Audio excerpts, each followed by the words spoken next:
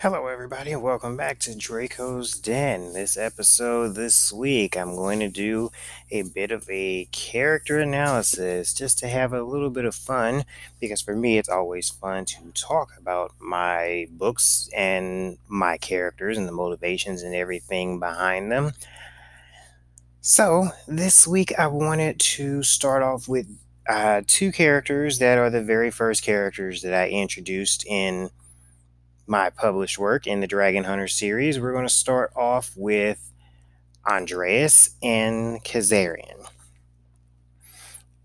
I definitely wanted to start with them because, like I said, they were the first. They were the first names that you come across in the very first book that I actually published. Now, mind you, this is not including all the stuff that I wrote beforehand and never actually published and never intend to publish. This is just going off my published work, things that, people that listen to me might know or can find and learn more about. So, let's go a little bit into how I came up with these two characters. And Andreas and Kazarian are a rarity for me as far as characters that are main characters in my books, or at least in the books that come afterwards, because there was no direct inspiration that I can give for these two characters. What I mean by this, any other characters that I write, they have, for the most part, a lot of them have a real life inspiration as far as the main protagonists go. Now, my villains are always generally completely fictional, but for the protagonists, normally they're based off someone, somewhere that I've seen, someone that I know. Some of them are based off me. Andreas and Kazarian are totally different in that these are characters that just popped into my head. But in order to really tell their story accurately, I have to be honest. The prologue that everyone reads first in that book was not written originally when I was writing the book. I was more than halfway done when I wrote the prologue. Now, if you haven't read The Lost Dragon, in the prologue, it takes place in the very distant past when Andreas, as far as he knew, was completely mortal. Kazarian was born mortal. He did not have any divine blood flowing within him at all. They were Spartan soldiers. And in order for that to work the way that I wanted it to work, I needed it to take place further back. Andreas had to be old. He had to be very old. Because I knew when I created him that he was a black dragon, and I knew he would be the strongest of all of them. He had to be. This was just how he formed in my head. He was calm, skilled, collected, powerful. That had to be him. When I started the story, I actually started where it picks up on chapter 1 after the prologue. I knew who Andreas was. I knew how he looked. So to kind of give you in mind, obviously he's Greek because he's Spartan. A little different because I gave him blonde hair, but I gave him blonde hair because I knew he was connected to Zeus. I knew who his father was. I had already formed Jarrell and I'd formed Zorel, and I knew Jarrell would be his father. But I knew I wanted him connected to Zeus. In case you're not familiar, technically Andreas is Zeus's grandson. His mother is a daughter of Zeus.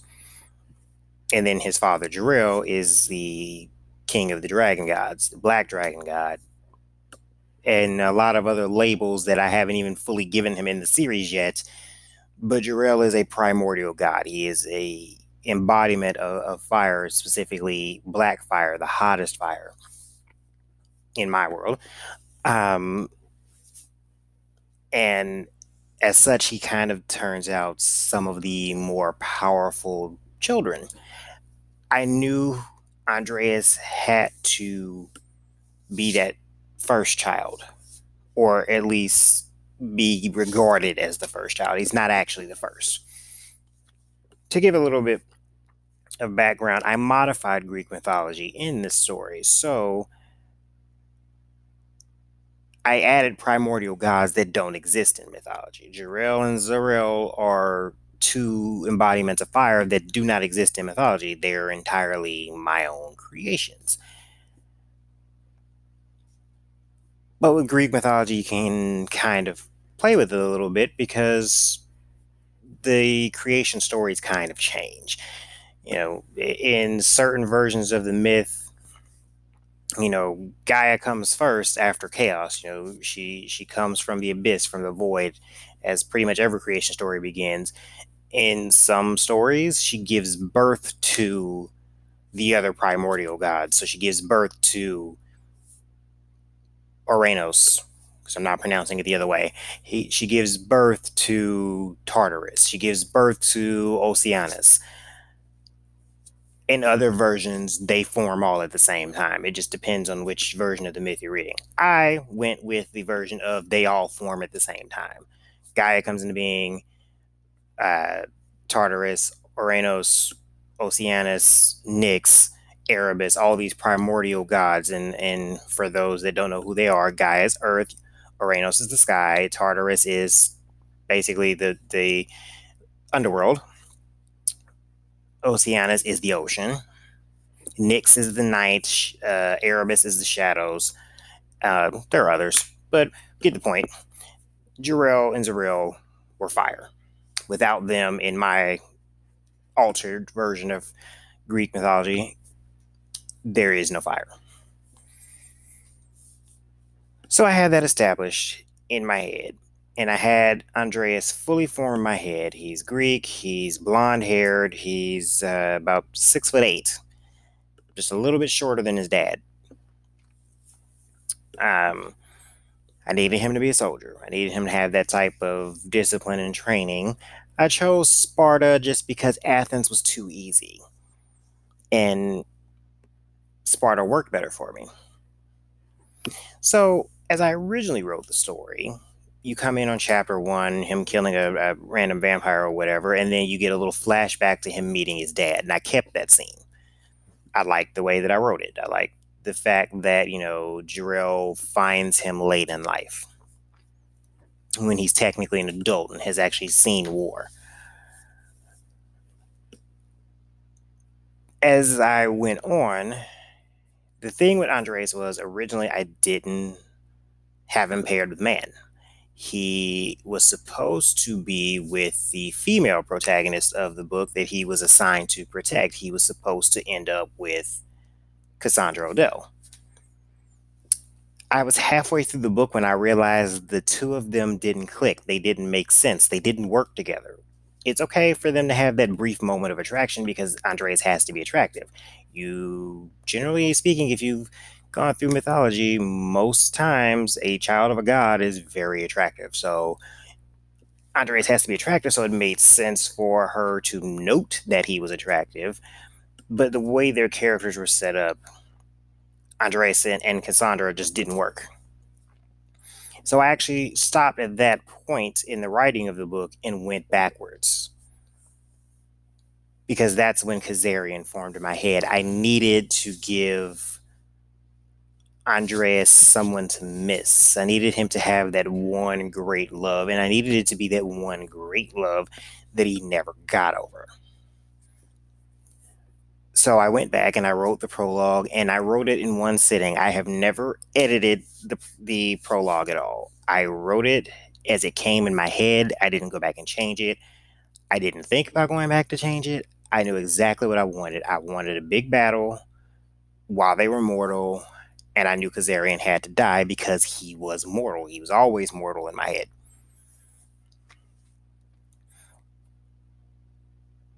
So the prologue went exactly the way that it reads in the book now. Big battle, Ares and Athena arriving too late to stop the battle between their opposing armies to save Kazarian. Kazarian had to die. I also put something in that whole little situation that I will use later. But I will say, if you ever go back and read this book, pay attention to what Ares says to Andreas. It plays a big part much later down the road. So, as I said, the big thing for me, though, is that Andreas is not actually based off of anyone I know. There's a caveat to that, though. I think I mentioned in my first podcast, I accidentally named Andreas after one of my cousins, a cousin on my dad's side, and I didn't think of that as I was naming him. The deal with Andreas was when I was coming up with him and I had him fully formed in my head, the one thing I didn't have was a name. And I knew he had to be old. I knew he had to be ancient. He had to have a long life. And I wanted a name that seemed like it would fit in today, but could be a name of someone older from an older civilization. I don't know if Andreas has any particular Greek connection. Didn't really think about it. And Kazarian was a name I stumbled across somewhere and have no idea what else went into that name other than it sounded cool. And I wanted his name to sound cool and, be able to be used anciently and not necessarily today in a common way. I really don't think I've come across very many people named Kazarian. But Andreas was, that name sounded right to me, and I named him. And I didn't think about it for about 4 or 5 years after I published this book that I had actually named him after one of my cousins, one of my first cousins. This is my dad's nephew. And I hadn't seen this particular cousin in years, so I hadn't really thought about it either. I'd never thought about it until someone else pointed it out to me. And, when you friend each other on Facebook, it kind of comes up when he's supporting the book.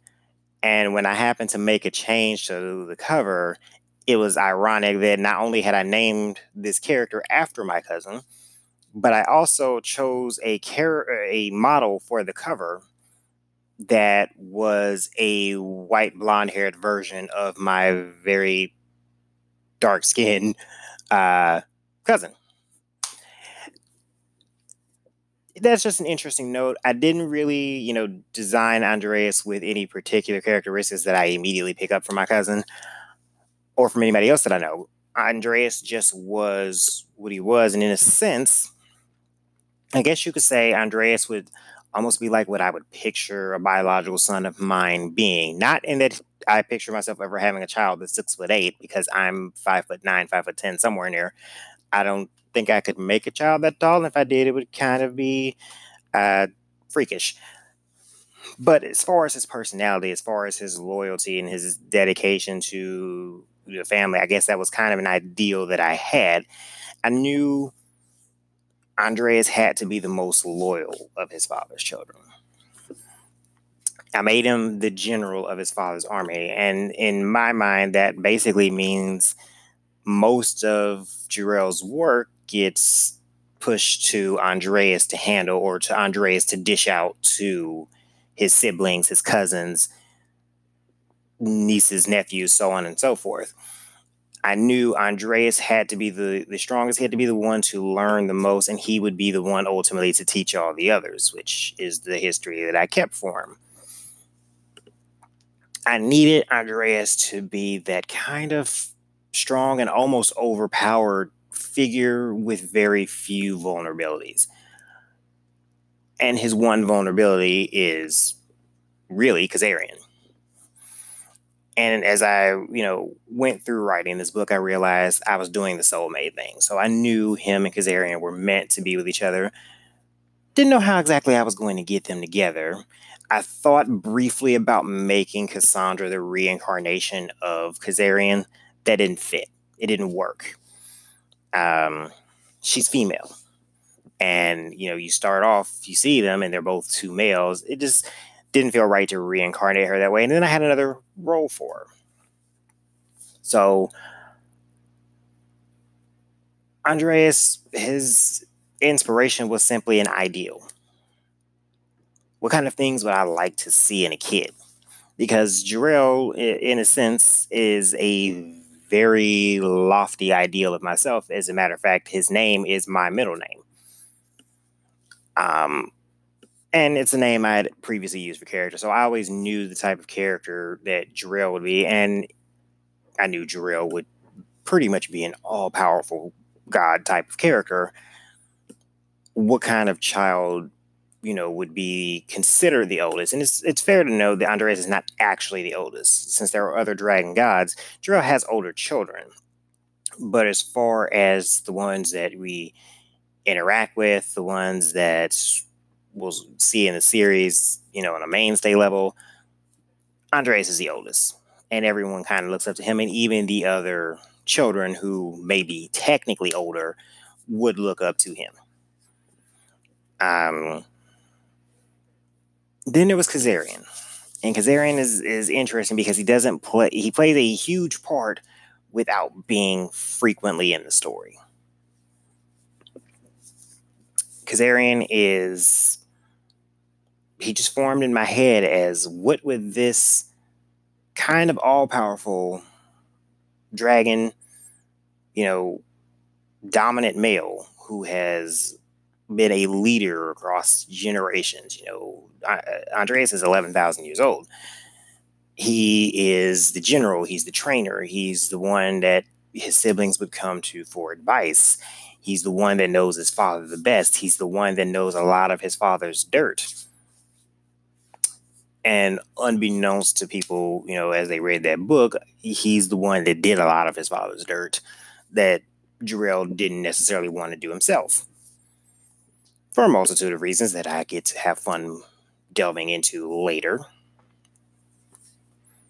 But Andreas would also be able to kind of act in a parental way without necessarily being the parent to all of these other descendants. That was my immediate inspiration for him. As far as his personality goes, Andreas is generally pretty direct. He has a little bit of a sense of humor, but he's kind of straight-laced. Very different from myself. So one of those characters that can't be based off anyone that I know, really, other than sharing a name with my cousin. Now, the fun part, as I designed these characters and as I went backtracked, added in Kazarian, was the dilemma of, if they're soulmates, how do I get them together? And I knew I had, the big overarching storyline of somebody being after Cassandra, and Andreas' job was to protect them. And then, as I'm fleshing them out, it's like, okay, well, who could really hide from somebody like Andreas? Who could really hide from his dad? The only answer was another god has to be involved.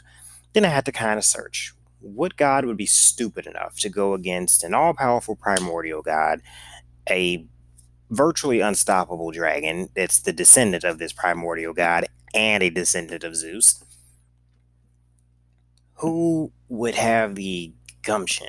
Who would have the gall to go against these powers? So I looked a little bit in mythology, and one name stuck out: Eris, the goddess of discord, strife, whatever.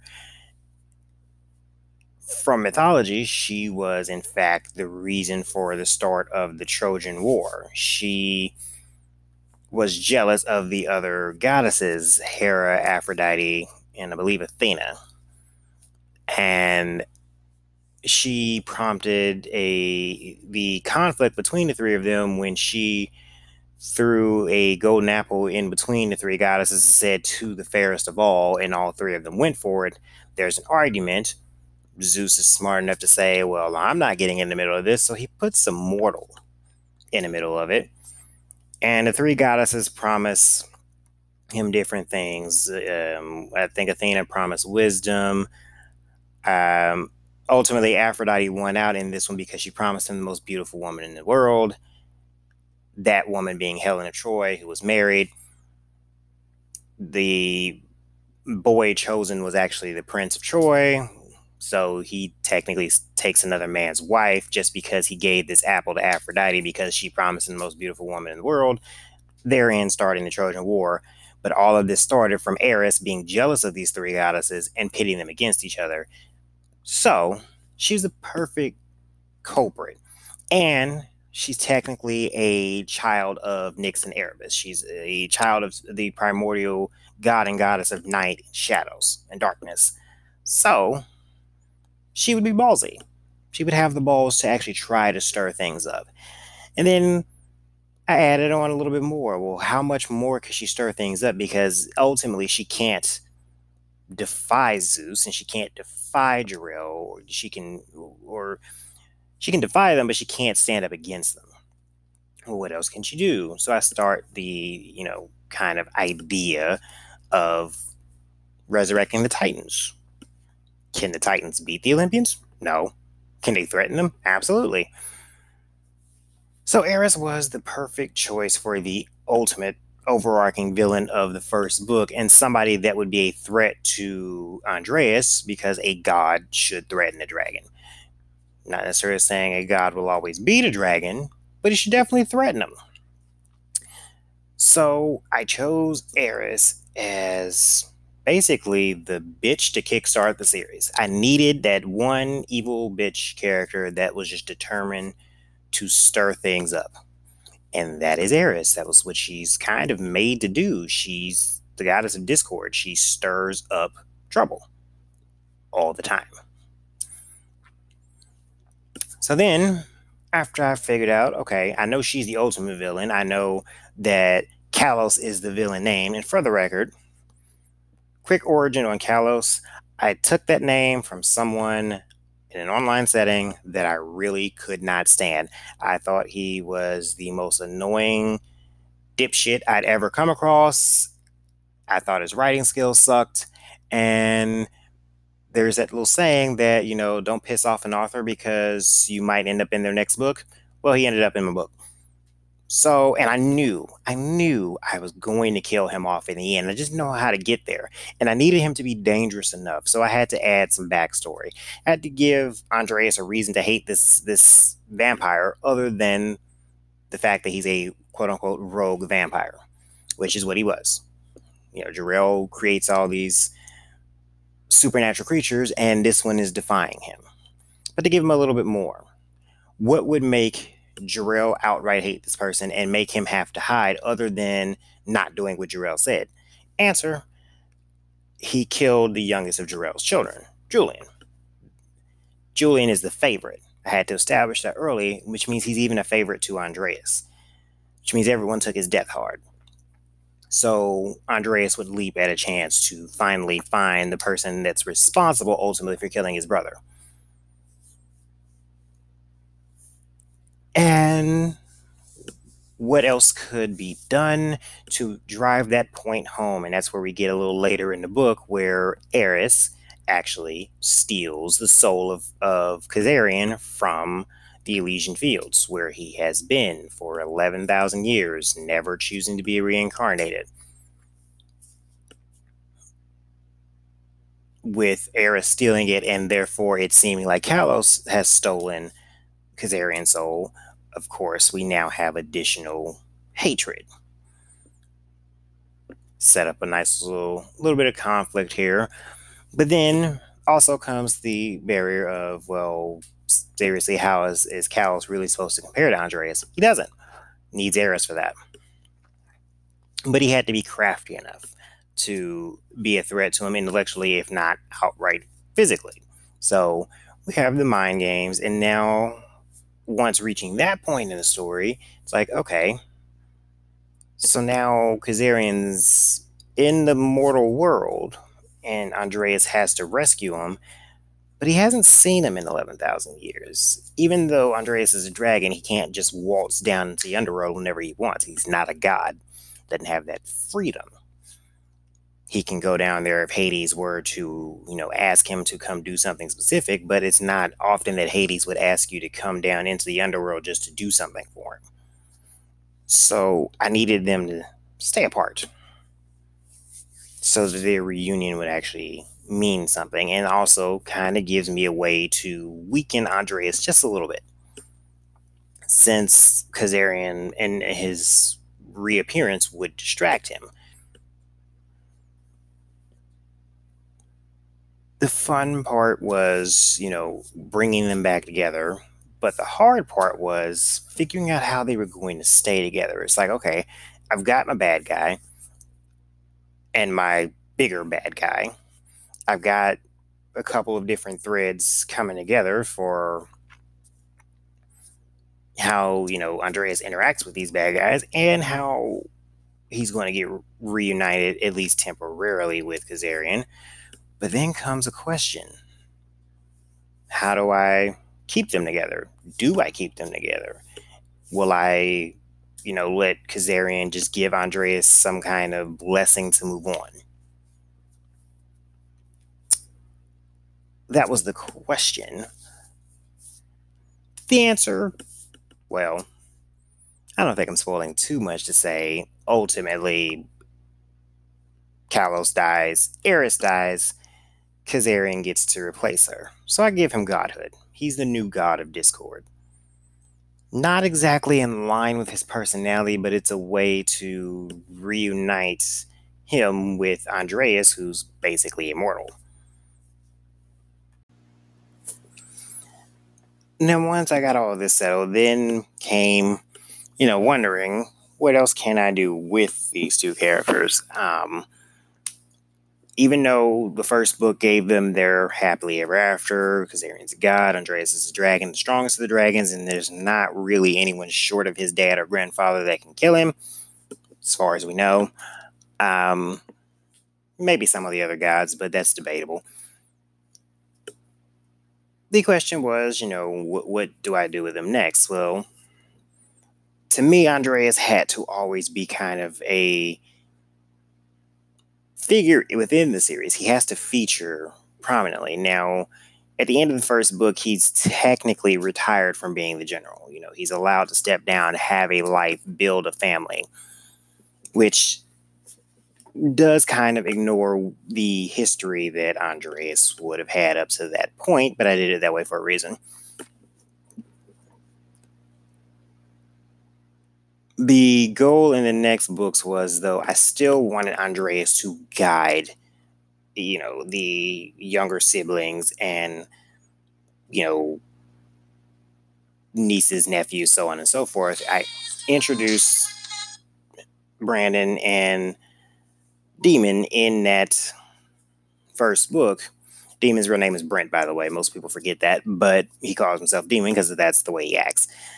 But I introduced them, and I knew that they would have a big part in the series, but I also made sure that they had a connection to Andreas. They looked up to him. He's their uncle. And taught them, most of what they know about their powers. He can keep them in line even when they're at their most unruly. He has the ability to stop them in their tracks. He also has the ability to talk some sense into them and act as a guiding force and kind of step in a parental role after, their dad's already dead because they're the children of Julian. And their mom dies at the beginning of the book. She passes away from cancer, I believe. So it was Andreas's job to see them into adulthood. But even beyond that, he's who they get to go and talk to when they need advice. And there's some scenes from future books that didn't always make the cut, but there are actually a lot of instances where they come to rely on Andreas for that strength, that power, and for the advice because he's very long-lived, but can speak to them on their level. So, in the second book, Andreas is only there a little bit in the beginning, a little bit halfway through it. Wasn't his story. Third book, I don't think I had him there at all in the third or fourth book. He comes back in the fifth and the sixth book. And he's always that teacher type of person.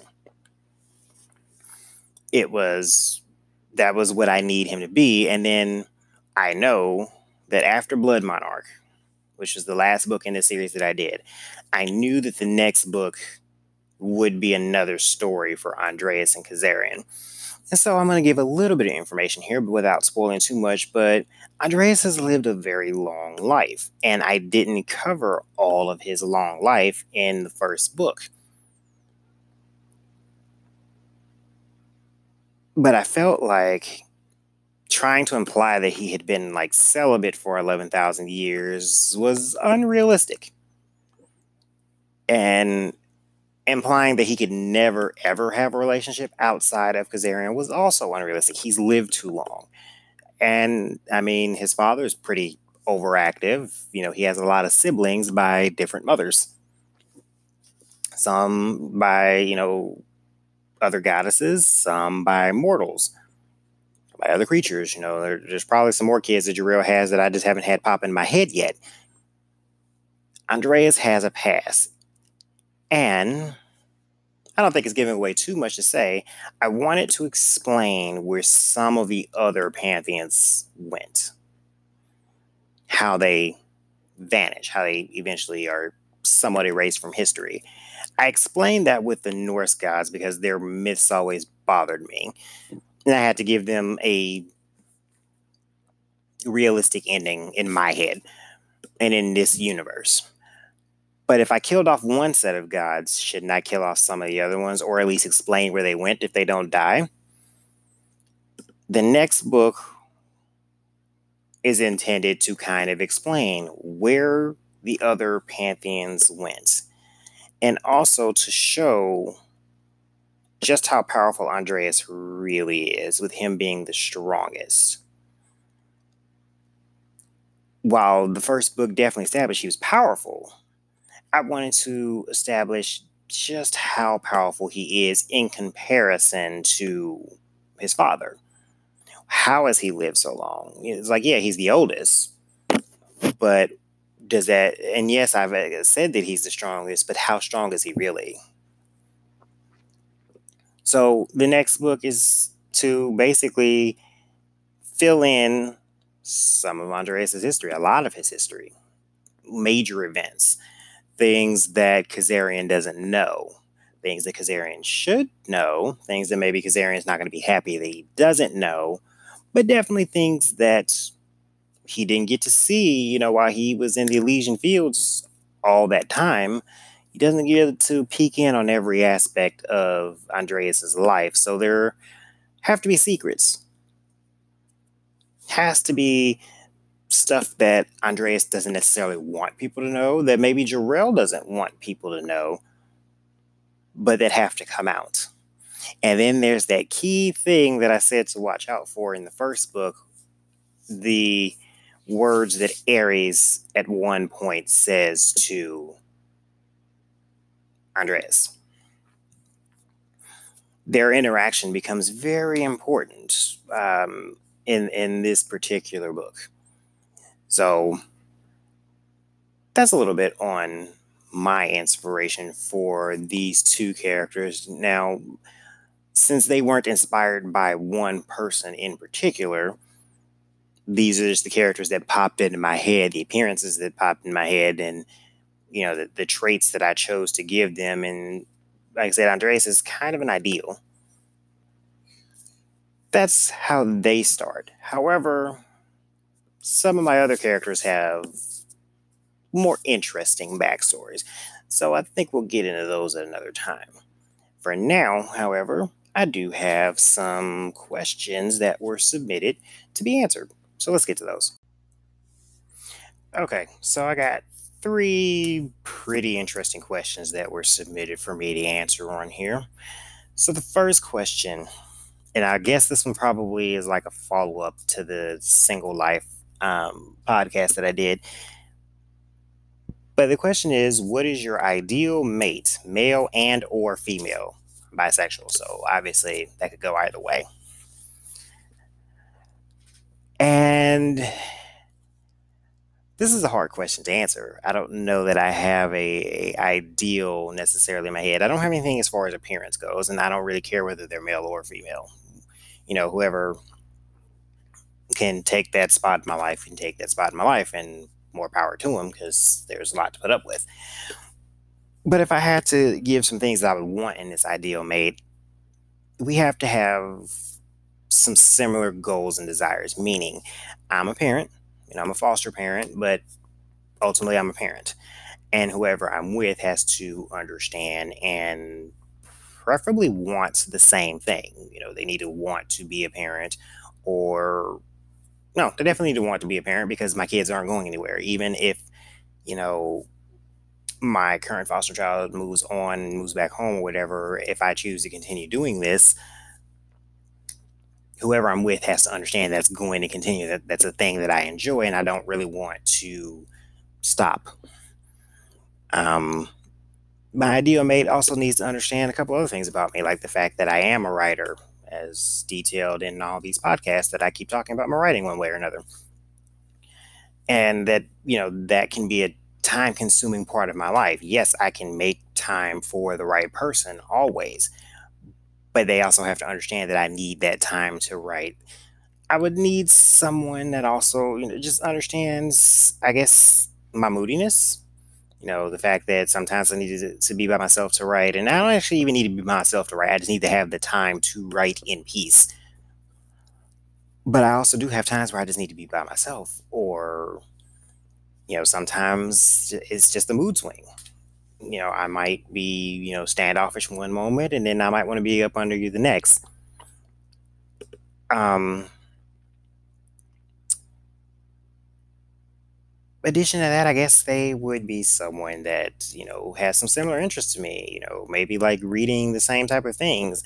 I'm not gonna say they have to be a writer, but it'd be nice if we have, books in common, if we like similar shows, we have similar hobbies. Differences, sure, because we don't need to be the same person. But it would be nice to have some things in common, especially given that the last relationship that I had and was in for 5.5 years, we really had nothing in common other than our taste in men. Besides that, there wasn't much there. We could hold conversations, but they weren't always particularly deep. I think whoever I end up with ideally would need to be able to have deep conversations randomly, not just, I don't want to schedule my conversations, but sometimes I like to have deeper conversations if we're laying in bed at night and can't sleep yet or whatever. I think whoever I end up with needs to um be understanding of the fact that I am bisexual. A problem that I encounter with being bisexual is when I want to date a woman, they often just have trouble getting past the fact that I've had men. And when I date a man, they tell me that I'm only saying I'm bisexual as a phase, but I'm really gay. And even with the woman, they might say, well, the gay thing was a phase and you're really straight or whatever. And it's not a phase. You can legitimately like both without having to have one of each at the same time. Bisexual does not mean whore, does not mean polyamorous, doesn't mean that I can't be monogamous. I am definitely a monogamous person. One person at a time is more than enough. So ultimately, my ideal partner is just somebody that has an understanding of who I am, has an interest in who I am, that I don't have to chase after in the sense of wondering, are they doing something they aren't supposed to do? I don't want to feel the urge to go through phones. I don't want to feel the urge to go checking through emails. I don't want to feel the urge to, you know, check up on them unnecessarily. I don't want to feel the urge to go hunt them down when something doesn't feel right or when they don't answer the phone or whatever. I want to know that my ideal partner, is someone I can trust, someone that I don't have to give in to my insecurities. I'm not saying it's their job to get rid of my insecurities either, but it would be nice not to have to feel the need to give in to those insecurities and prove myself right or prove myself wrong. I'm a little too old to continue going back and forth in those type of games. I just want my ideal partner would not be any of my previous partners. Basically, that's the best I can really say.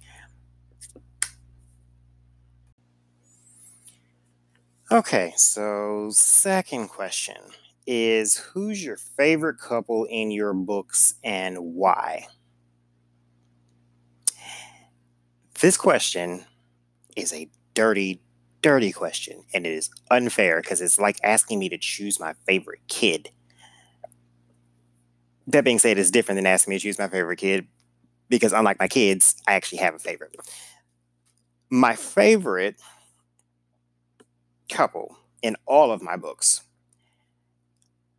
is Talus and Dion from the Coven series.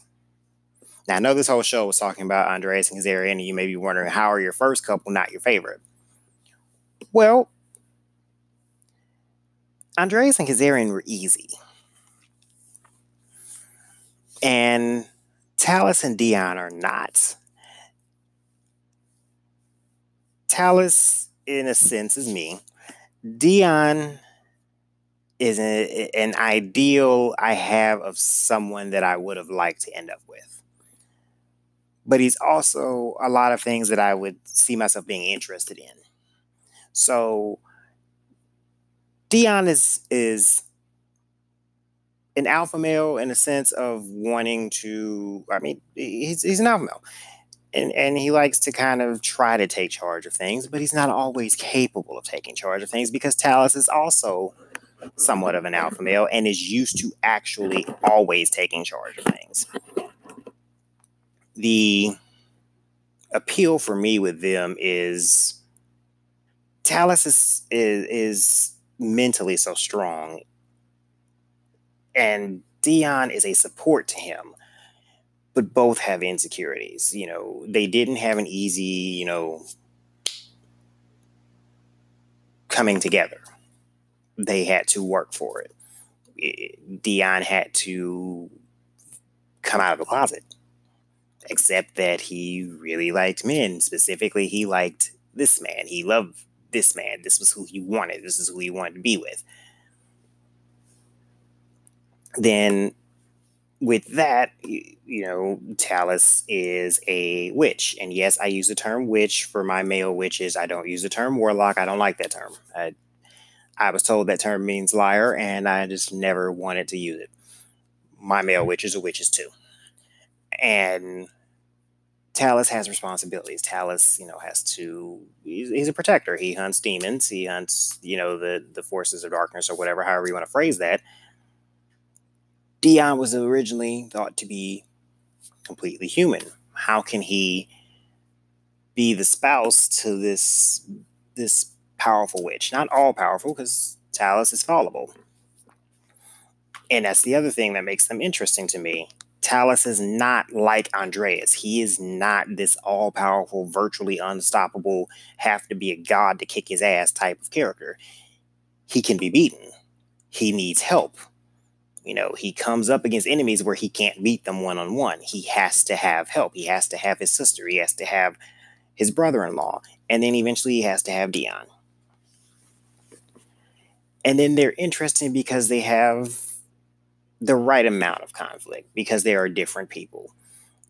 Talus being so used to being the dominant person, not easily being able to submit to Dion. Dion being like, hey, I'm not fully human. I'm half demon, because that's what he is. And I can help you if you let me. And especially in the second book, is just there's struggle, there's arguments. But even in those tough times, I enjoy getting them together, piecing them together, letting them see how they fit together. They were the couple that just clicked, but weren't an easy click. They were a human couple to me, because they're not immortal. They can die. Both of them can die. And I think that kind of just helps for me to make them a little bit more interesting. And like I said, Dion is a bit of an ideal in what I would like to see in a partner, which can be a case can be made for a lot of my characters in that one. But Dion is somebody that I could specifically see manifesting in a real life thing, minus the whole being half demon thing. But personality-wise, I could see that those qualities that he has, even that little bit of insecurity, like that endears him to me. And after I wrote the second book, especially, and what I put them through that I will not spoil here, it kind of solidifies them as my favorite because even when they argue, even when they are super pissed at each other, they ultimately come back and look out for each other and will calm down. Okay, last question here.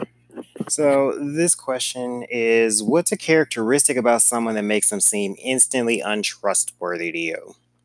It's going to be a fun one based on who asked this question and what I know they actually meant. So we're going to go with kind of, small things that make them quote unquote untrustworthy. I find you untrustworthy if you have to have ranch to go on your pizza. I don't know what the hell's up with that. I think it's weird. I don't know why you have to have salad dressing on your pizza. And yes, I just took a shot at my own 8-year-old, and I don't care because it's fucking weird. Other things that kind of along those lines that make you untrustworthy to me or make me look at you a little sideways. I'm not sure. Let's see. Your taste in video games. Also, your taste in music. First off, if you like country music, I think you're weird. So, personal preference, just a little bit untrustworthy to me. What's the like? Also, a lot of the newer age music. If your music taste is questionable to me, I just kind of look at you a little sideways. Video game wise, if you only play sports games, you bore me. So I am automatically untrustworthy. You're untrustworthy in my eyes if all you play is sports games. On a more realistic level, less joke level,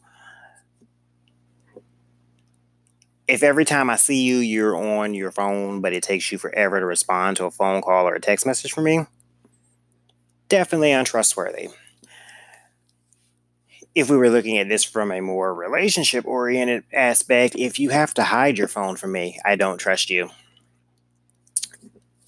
Not that I want to feel the need to go through your phone, but you know how some people do that thing where, every time they get a message on their phone, they have to turn all the way away from you, put their body in between you and the phone.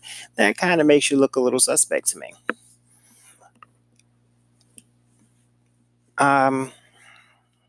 Other than that, it's like, if I know that you constantly tell little quote unquote white lies all the time, or you have to exaggerate, or if you're always the victim,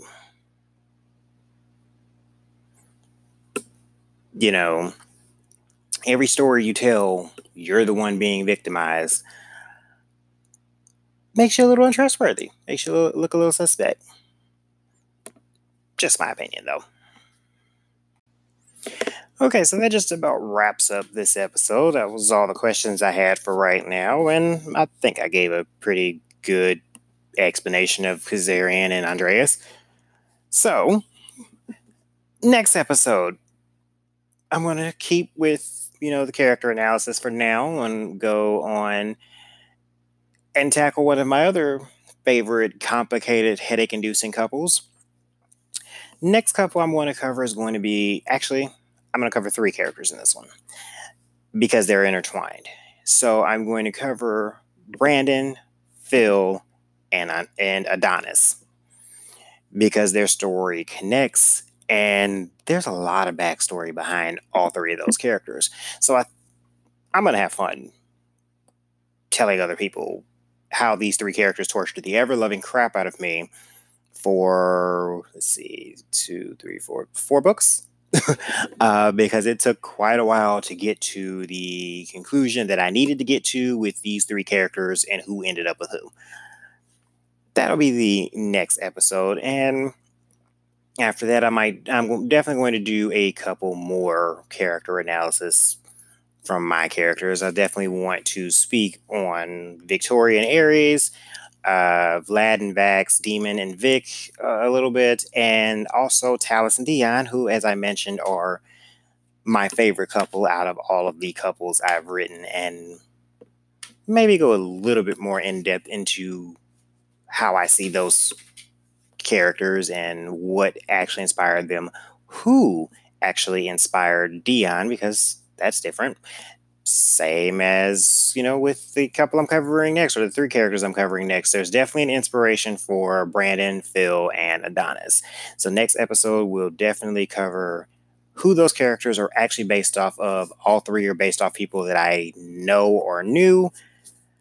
And the twisted story on how they screwed with everyone that had read my books' heads and my own head and not giving me what I originally asked them for. So that'll be the next episode. As usual, if you have questions, make sure to send those to me on any of my social media or on my website, dracosden.com. Until next show, talk to you later.